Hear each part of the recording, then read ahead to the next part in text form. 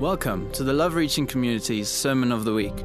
For more information pertaining to the life of the church, please visit our website at lrcchurch.co.za. Such fun. What are we doing at the moment? We're going through Exodus. Who read the portion? Chapter 7 to 13, roughly, hey? I was so excited when I got drawn. And it's mine. I love lists. So the 10 plagues are quite up my alley. So this morning, guess what? You're going to get a few lists. But as you read it, I hope that you start to think about the realities of what this book represents. The realities of when this book was written. We've got a nation who a couple of hundred years beforehand supplied food for all of the nations in the area. We've got some of the greatest buildings still was built in this nation. We had a nation that looked at everything as gods. They had, my kids went through it in grade 4 or something, they learned the Egyptian gods. I don't know why. But some of them have really easy names, Isis and Ra. And it's easy, you know. But this one is the sun god, and this one has one eye, and this one is the god of sight, and this one is fertility. And then there's one with a frog head. Shalane sent it to us. That's the fertility one. And then there's the one that looks like a dog. Where's Grace? Who's that? It's the god of the underworld. And they've recorded everything. They gave us papyrus. They did hieroglyphics. They recorded things. Historians of the day. Pharaoh, in their eyes, were considered a god. The Pharaoh of the day. I was talking to Marlies. We're debating, why did the daughter of Pharaoh have the opportunity to save a Hebrew boy? Why? They say that this daughter that got Moses could have been one of the daughters of one of the concubines of the Pharaoh. But she would have probably been considered a demigod then if she was the daughter of Pharaoh, the god. And they would pick which god they would like. So this time Pharaoh would be inclined to the frog-head god. So that would be the main god of that reign. And then this one would pick Ra, and it would be the sun that was everything. And so it would go. And some of the princesses and the princes would be, according to them, the incarnation of some of the gods. So here this goddess, in their terms, come down to the Nile to bath in water supplied by one of the other gods. And she picks up a little basket and she gets a son. And she gets to keep him because she can go to her dad and say, I'm going to keep this toy if you don't mind. How divine God orchestrated, how divinely He brings that about. And then we were talking about why then did Moses run away when he killed an Egyptian? And because he was a prince. He was brought up, those sons that they adopted could easily have become the main Pharaoh.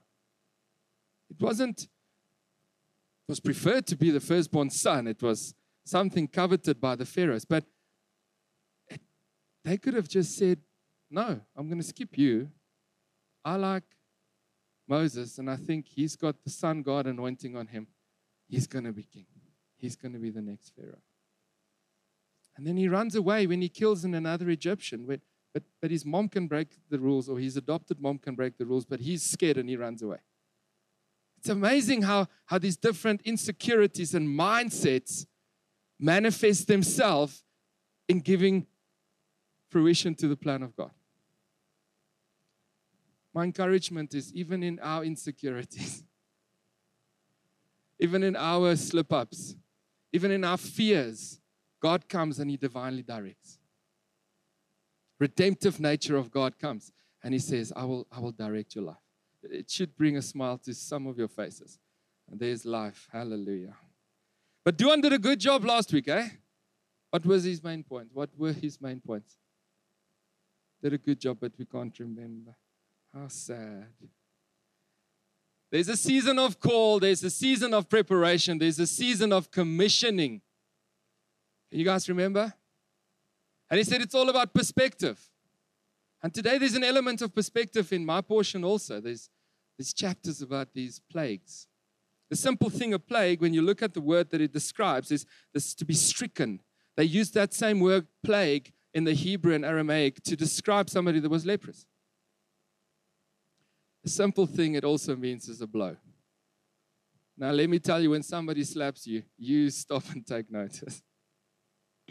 I was in one fight in my entire life. I know from Ranton, it's a miracle. On the tennis court. And this oak serves the best one, but it is just long of the service block. And I go, dude, if that thing was in, well, I get to say, dude, I was daarding in was, because I was Afrikaans back in the day. I was daarding in was. Yo. This oak climbs over the net and tries to hit me. But fortunately, I was tall, so I just stood on my toes, and he could only punch me here. He was a shorter oak. But boy, did I take notice of him next time I saw him. That blow arrested my attention in the moment. And it said, hey, take note. That's the same thing that this means. This word means is, hey, take note. And I think that's what God wants to do with us. Now, 2018, not way back then. He wants to say, hey, take note. What are you learning from Exodus? Are you paying attention? Or is it just another kiddie story that you've heard before?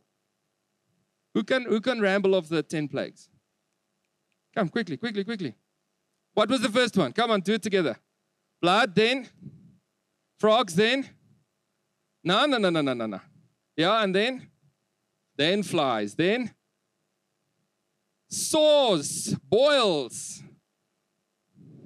No, guys, you're rushing ahead. In order. Death of the livestock. Hail, locusts, darkness, death of the firstborn. I was going to give a chocolate away for the first one that could do that, but I will keep it myself.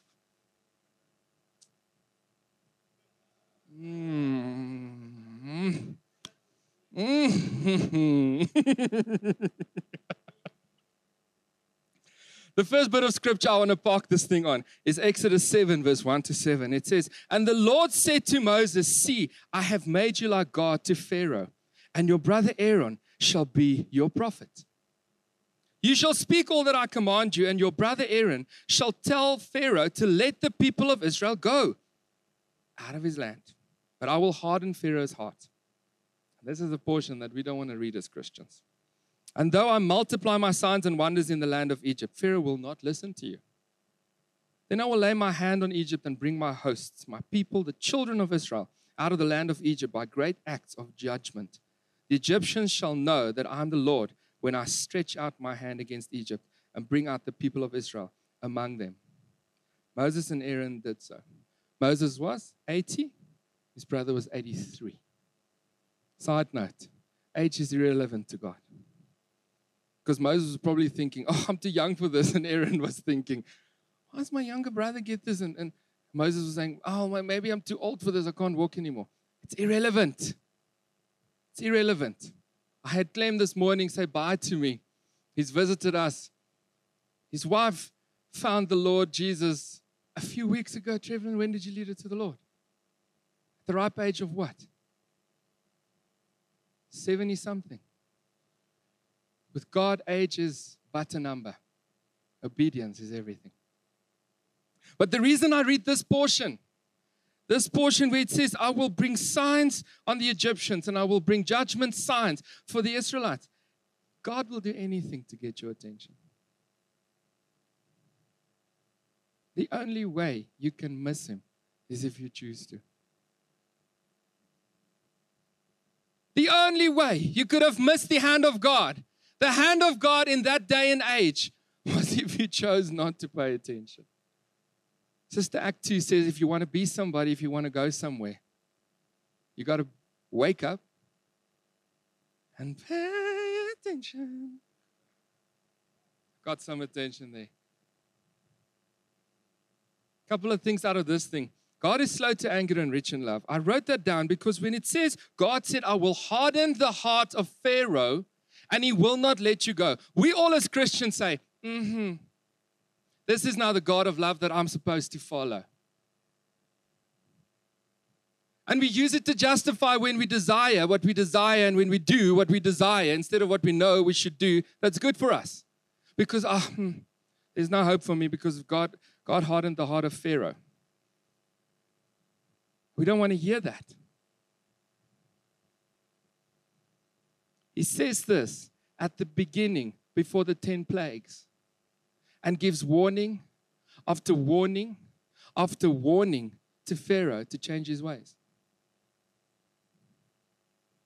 Perhaps the interpretation of the scripture is to start out with, God hardened the heart of Pharaoh, but then allowed him to make up his own mind, just like all of us. How many people do you come across that cannot get past this point? Because why would a loving God do that?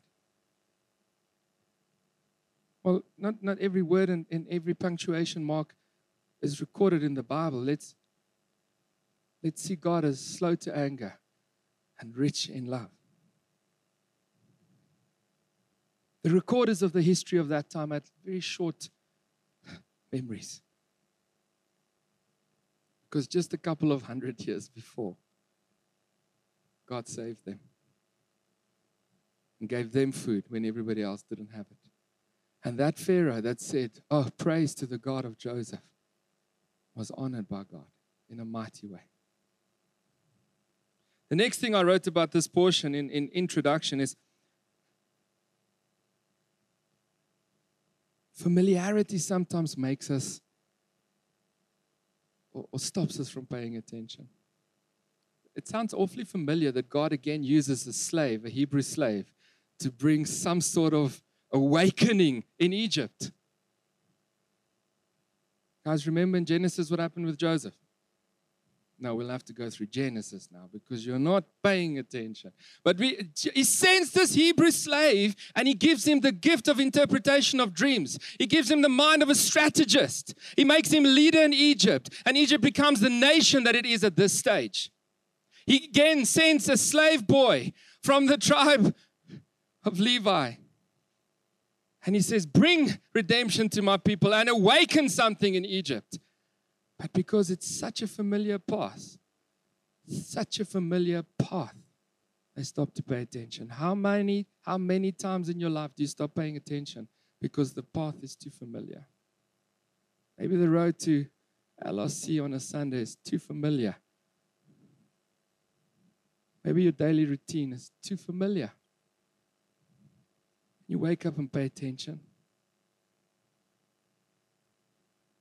Such devotion that he will go and save a nation that obviously doesn't want to serve him, and warn them and warn them and warn them and warn them and warn them and save them every time.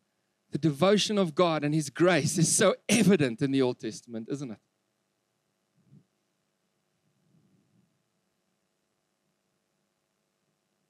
One final thing I want to say. God goes through on this point. I'm not done, guys. You're not off easy this morning. He goes through 10 plagues. He goes through 9 plagues. And he says, go and say to Pharaoh this. On this day, I will do this. On this day, I will do this. And he announces what's going to happen. But the last one, he says, go and tell the people.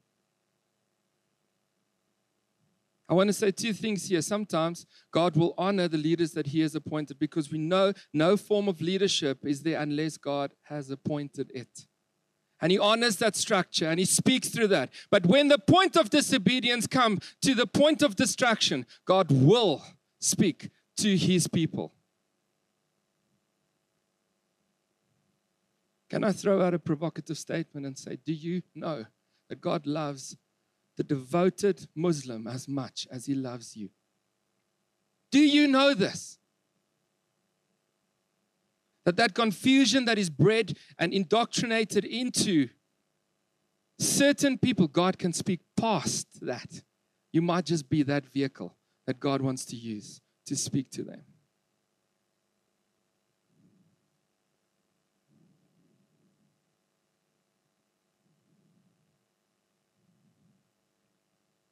God will stop at nothing to pursue you.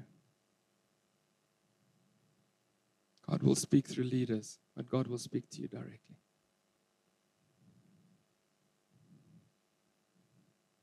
There's wisdom in the counsel of many. I want to say in this church, we believe that we as elders, plurality, are the governance in this church. We do this with our wives, with a team. We do this with apostolic oversight and input. We steward things with an open hand. You can be safe. But we also rely on you sometimes hearing God for yourself. Please don't put the burden on us to be the voice of God, the only voice that God can use in your life. Please seek Him and hear His voice. Let's go into the 10 plagues. Okay, number 1, the blood. Now,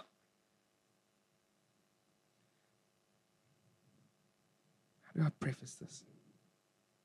This point, I'm going to talk to you about how the Egyptians saw it. Is that all right? So my first point is how the Egyptians saw the plagues.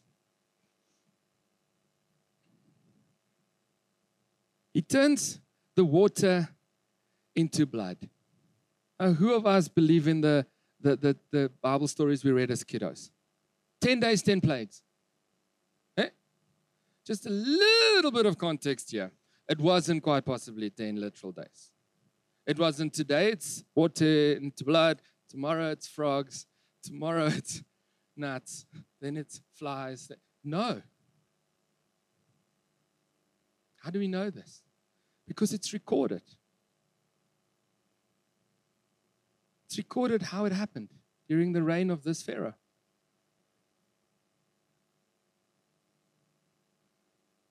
God comes and He uses nature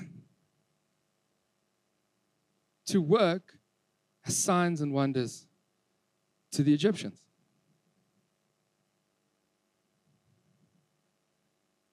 Reference book, good tool to have.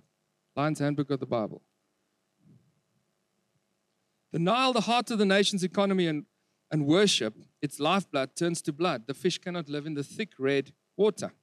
The second one, 7 days later, frogs driven from the riverbanks by the rotting flesh of the fish seek shelter in the houses.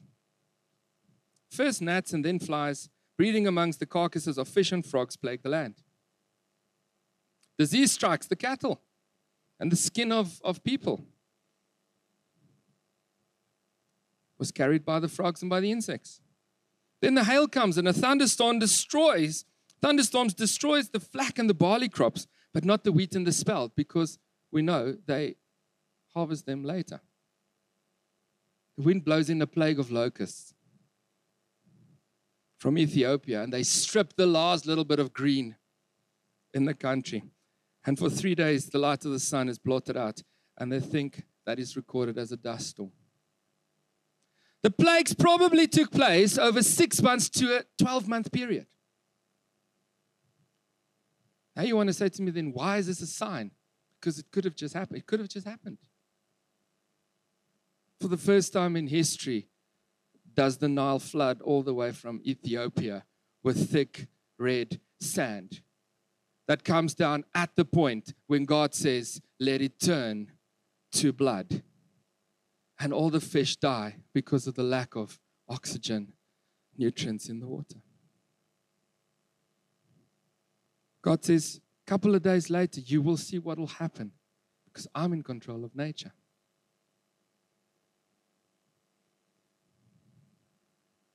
Do you believe God is still in control of nature? Or do you just actively dismiss any of these people that are saying polar caps are melting?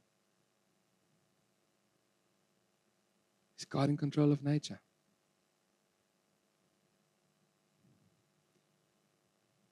I want to challenge your minds a little bit when you read the Bible. Don't just read it like you did when you were 7 and 8. Read it with interpretation, insight, with reference books to understand how this can match up with history so that you've got something in your arsenal to stand when somebody said to you, that is rubbish. And you can say, it is not. It is not just a fictional book. It is recorded in history This is what I can do. My first point, the blood for the Egyptians, or the Nile for the Egyptians, God comes and He takes away their source. He shakes their lives. I want to say, do you think God just took away their source because He just wanted them to have no source? No. God's heart in this is, I will take away your source so that you can once again return to me as the source of life for Egypt. Second thing, the frogs. I wrote this for the Egyptians, that it's the contamination that infiltrates. 400 years before this, they acknowledged God. But somehow, these frogs have come and infiltrated their minds and distracted them from God. Distracted from the work that He has done for them, that He did for them.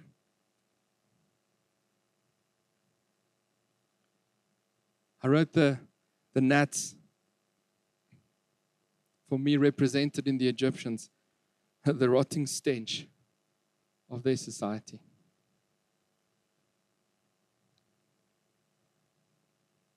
That they take the grace of God so lightly that they make the very people that He used to bring freedom in their country an object of slavery.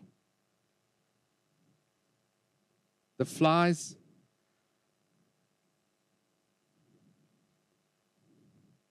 shoo fly, don't bother me. God is coming and He wants to annoy them. Can I have your attention? Can I have your attention? Can I have your attention? Can I have your attention? And all they do is shoo fly, don't bother me. Livestock. The livestock in Egypt represented their wealth. What they amassed as a country. God says, I will take it away from you. Because the wealth of the nations belong to me, and I will make it flow. The boils is the health of the nation. You know that they had a god that they praised for medicine? You still do the Hippocratic Oath, Sean? Ali? You still do it, eh? You would have done a very different oath in Egypt.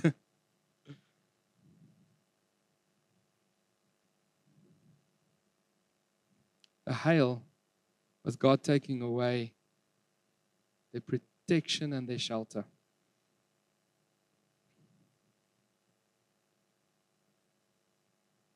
The locust was God saying, there will be no hope left for you. If you do not turn away from what you are doing, there will be no hope left.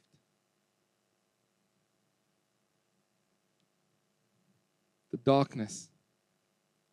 I'm going to use this for us also, what we learned from them. But will you walk by sight or will you walk by faith? I'm going to skip the death of the firstborn. For the Egyptians, every plague that hit them was God knocking down another god represented in their society. One after the other. God is saying, will you have no more idols? Will you love me, the Lord, only?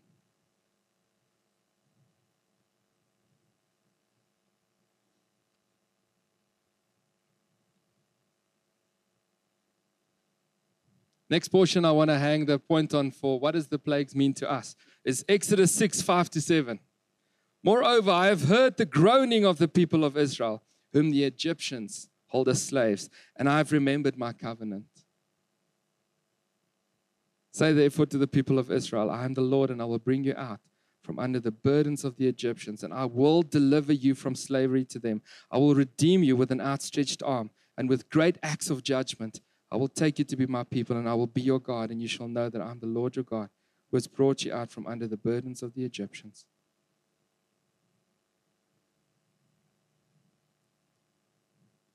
I have remembered my covenant. Who has met my daughter Iris?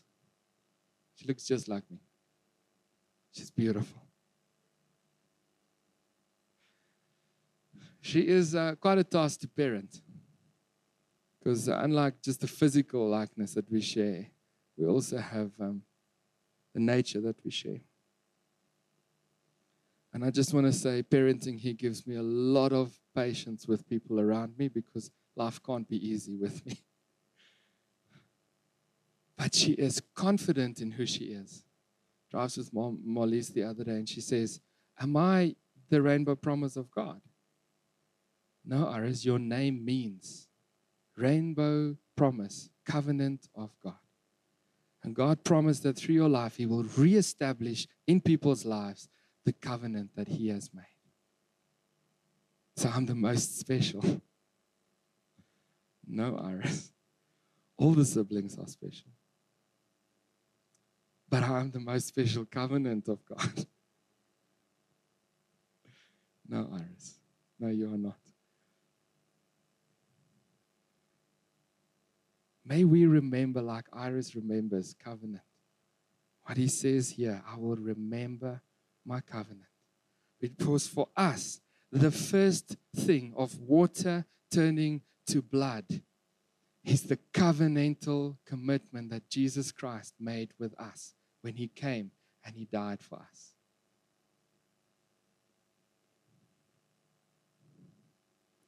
The second thing, I've grouped them together, the frogs, the gnats, and the flies.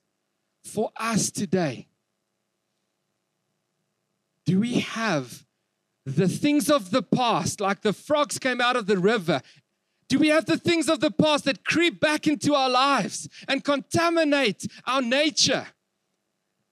Do we have those little frogs that breed so quickly from tadpole to frog, just like this? Come and invade your life again and tell you you are not a new creation. You are just the same person, rubbish, worthless, no hope for you that you used to be. I grouped the gnats and the flies. I said the gnats and the flies are distraction and a sign of rot. When that old nature comes and creeps back into our lives and we slip up, do we sit with the flies and the gnats, or do we say, Lord, I will rise up and chase away the rot? Get rid of the contamination and infiltration. Lord, I stand before you because the first thing you did was you turned my water into blood. I'm taking latitude here, but please follow me. It's a journey.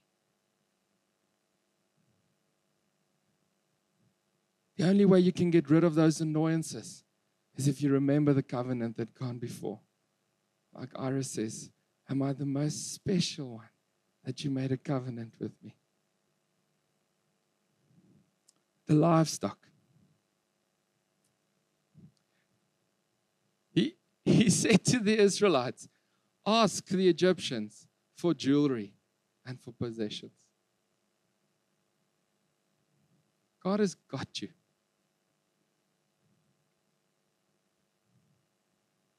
He will provide what you need when you need it. He's got you.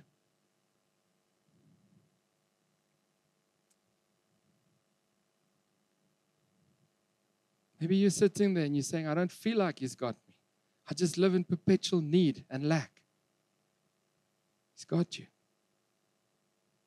The Israelites lived in lack and need for hundreds of years.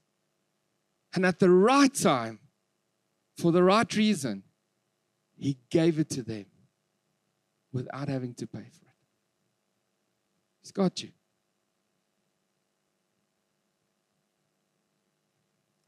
The boils. I want to say, when you read that thing about the boils, can you remember that God brought healing? First of all, spiritual healing and relationship with Him. You are His. Secondly, emotional healing. You are whole.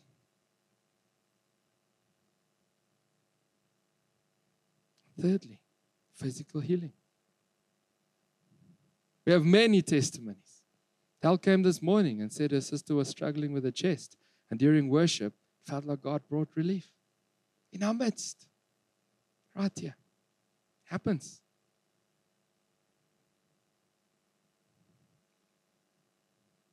When you read about the hail in the plagues, can you remember that He covers you with His wings and you live in the shelter of the Most High?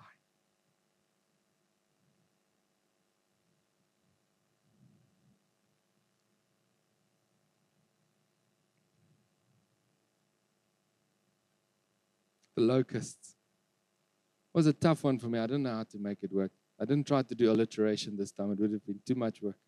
It's too much effort. But the locust came and they ate the last little bits of green that was left in Egypt. They chomped it. I mean, Joyce Myers writes a book to say locusts don't eat grapes. They just eat what's supposed to sustain the grapes. I'm not a botanist or a horticulturist. I don't understand that. I want to say, when I walk through my garden and I see there's a little flower, we've got this fuchsia that is eventually blooming. One flower. One. When you read the plague about the locust, can you remember that there is a garden of hope in Christ for you? That even that one fuchsia should be celebrated.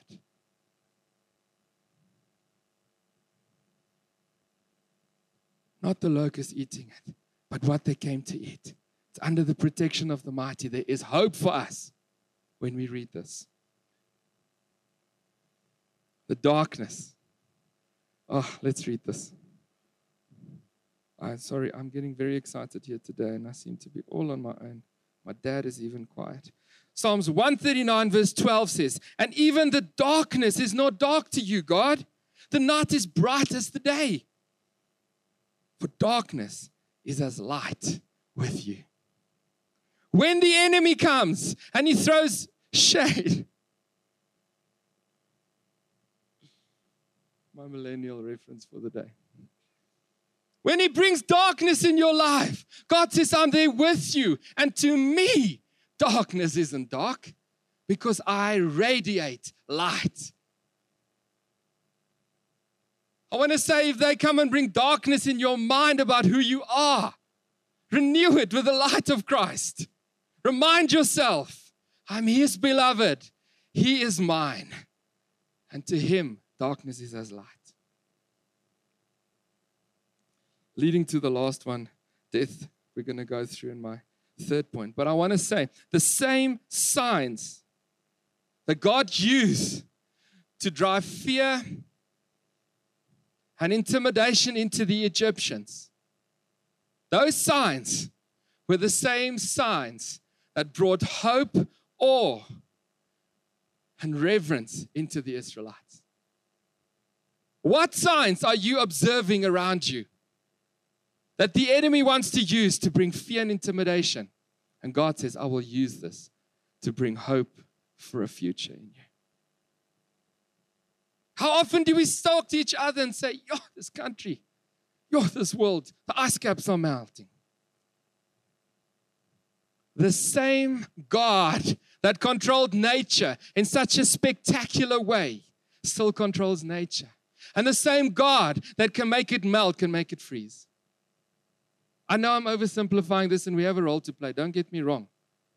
We should recycle and all of those things, good things. It's stewardship under God. It is. But can you look at those things from an Israelite camp and say, this is hope for a future, and not from an Egyptian camp that says, I'm so fearful, I won't even leave my house. What is the use of going to India? Because we can only make a difference in 40 girls' lives. We go on a mission trip. There's 2 million people in this slum, and we can only deal with 40 people. Let me tell you, there is hope in Christ. Duan is out in Lesotho. There is hope in Christ. We go out to Alex. There is hope in Christ. Change your perspective from looking at it like an Egyptian who is fearful and look at it as an Israelite to say, there's a God of judgment on my side. And with Him, I can scale a wall. The last thing, the death of the firstborn. It's a tough one. Because I never want to minimize the loss of a child. Never, ever. Can't even contemplate it. I can't understand it. But it truly is the greatest sign that God did. For every other plague, you can say it was just an unfortunate event and a consequence of nature that contributed to this plague. For this time, the Nile came down with red soil and it looked like blood. We can justify every other one. But when you come to the death of the firstborn of every human and animal, on the same time, at the same time, it's got to be a divine thing involved. They say it might have been the bubonic plague or something that came. At the same time, all of the people that did not accept Jesus Christ or the Passover lamb, I will not jump ahead of myself now. They all die at the same time. And not all the children, just the firstborn. It's the true sign. It turns into a miracle when we look at Jesus Christ. Because God comes and He says, I will also sacrifice my firstborn. I will send Him through the death, through the pain, through the suffering, and His blood will be spilled. My firstborn, so that after Him, everybody else can go through the womb to be born again. There are so many references and things that I can cite. The angel says to Joseph, take Mary and the child and go and live in Egypt. I will let you know when it's safe for you to return at Jesus' birth. They go and live in Egypt, and later they come back out of Egypt. Return 3 years, 4 years later, after the death of Herod. Out of Egypt, the Savior comes, just like Moses, hundreds and thousands of years before that, took the Israelites as the firstborn of God out of Egypt. The one who is our firstborn, our brother, our Savior, comes out of Egypt. Fulfillment of the prophecies that says, out of Egypt I've called my son. He comes. Jesus was Son of God, Son of Man, firstborn of God. He was also the sacrificial lamb. Exodus records that every firstborn human and every firstborn of animal was slain. He dies as our Passover lamb. He dies as Son of God, Son of Man, so that we can have resurrected life in Him. And as Egypt goes through the loss and the mourning and the death of the firstborn, Passover is birthed, where God says, this is what it will look like one day.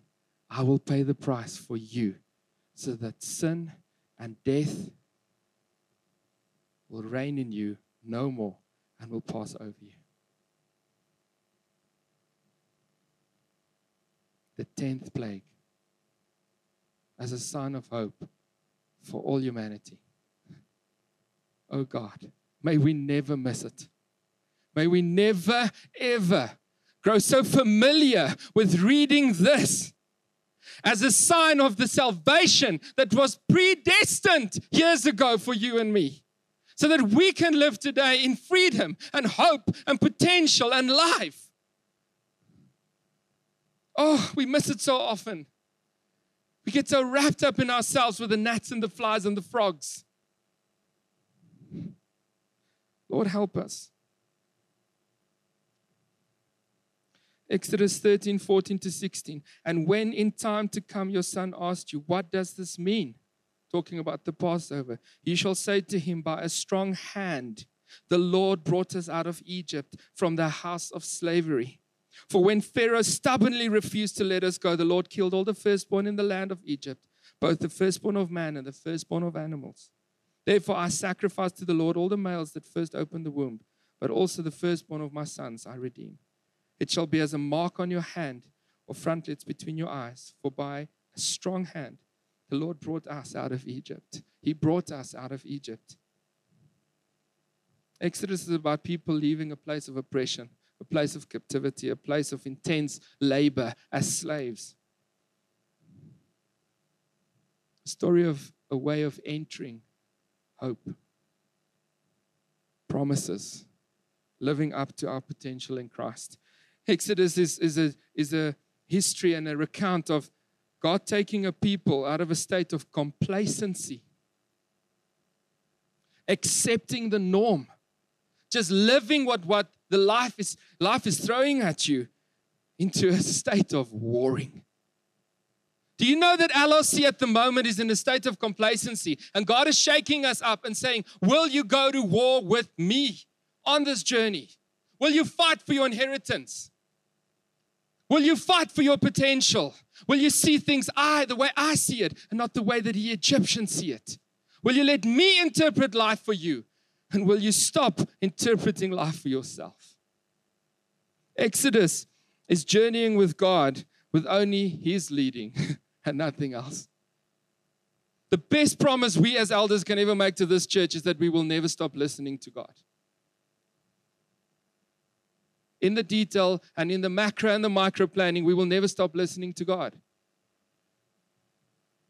It comes with sometimes we're going to be hugely uncomfortable with what He's asking us. But it also comes with sometimes we're going to see massive fruit in Him, with Him. Exodus is a story about being completely dependent on the Lord God, Yahweh, Adonai, El Shaddai, Jehovah, the one and only,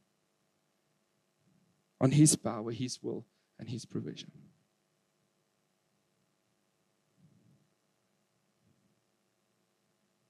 I hope that has meant something to you. I hope that you're sitting here today and you can say, I've accepted that Passover Lamb, Jesus Christ, as my Lord and Savior. Because if you haven't, I'm sorry for you. The Bible says that without Jesus, there is no hope for eternity.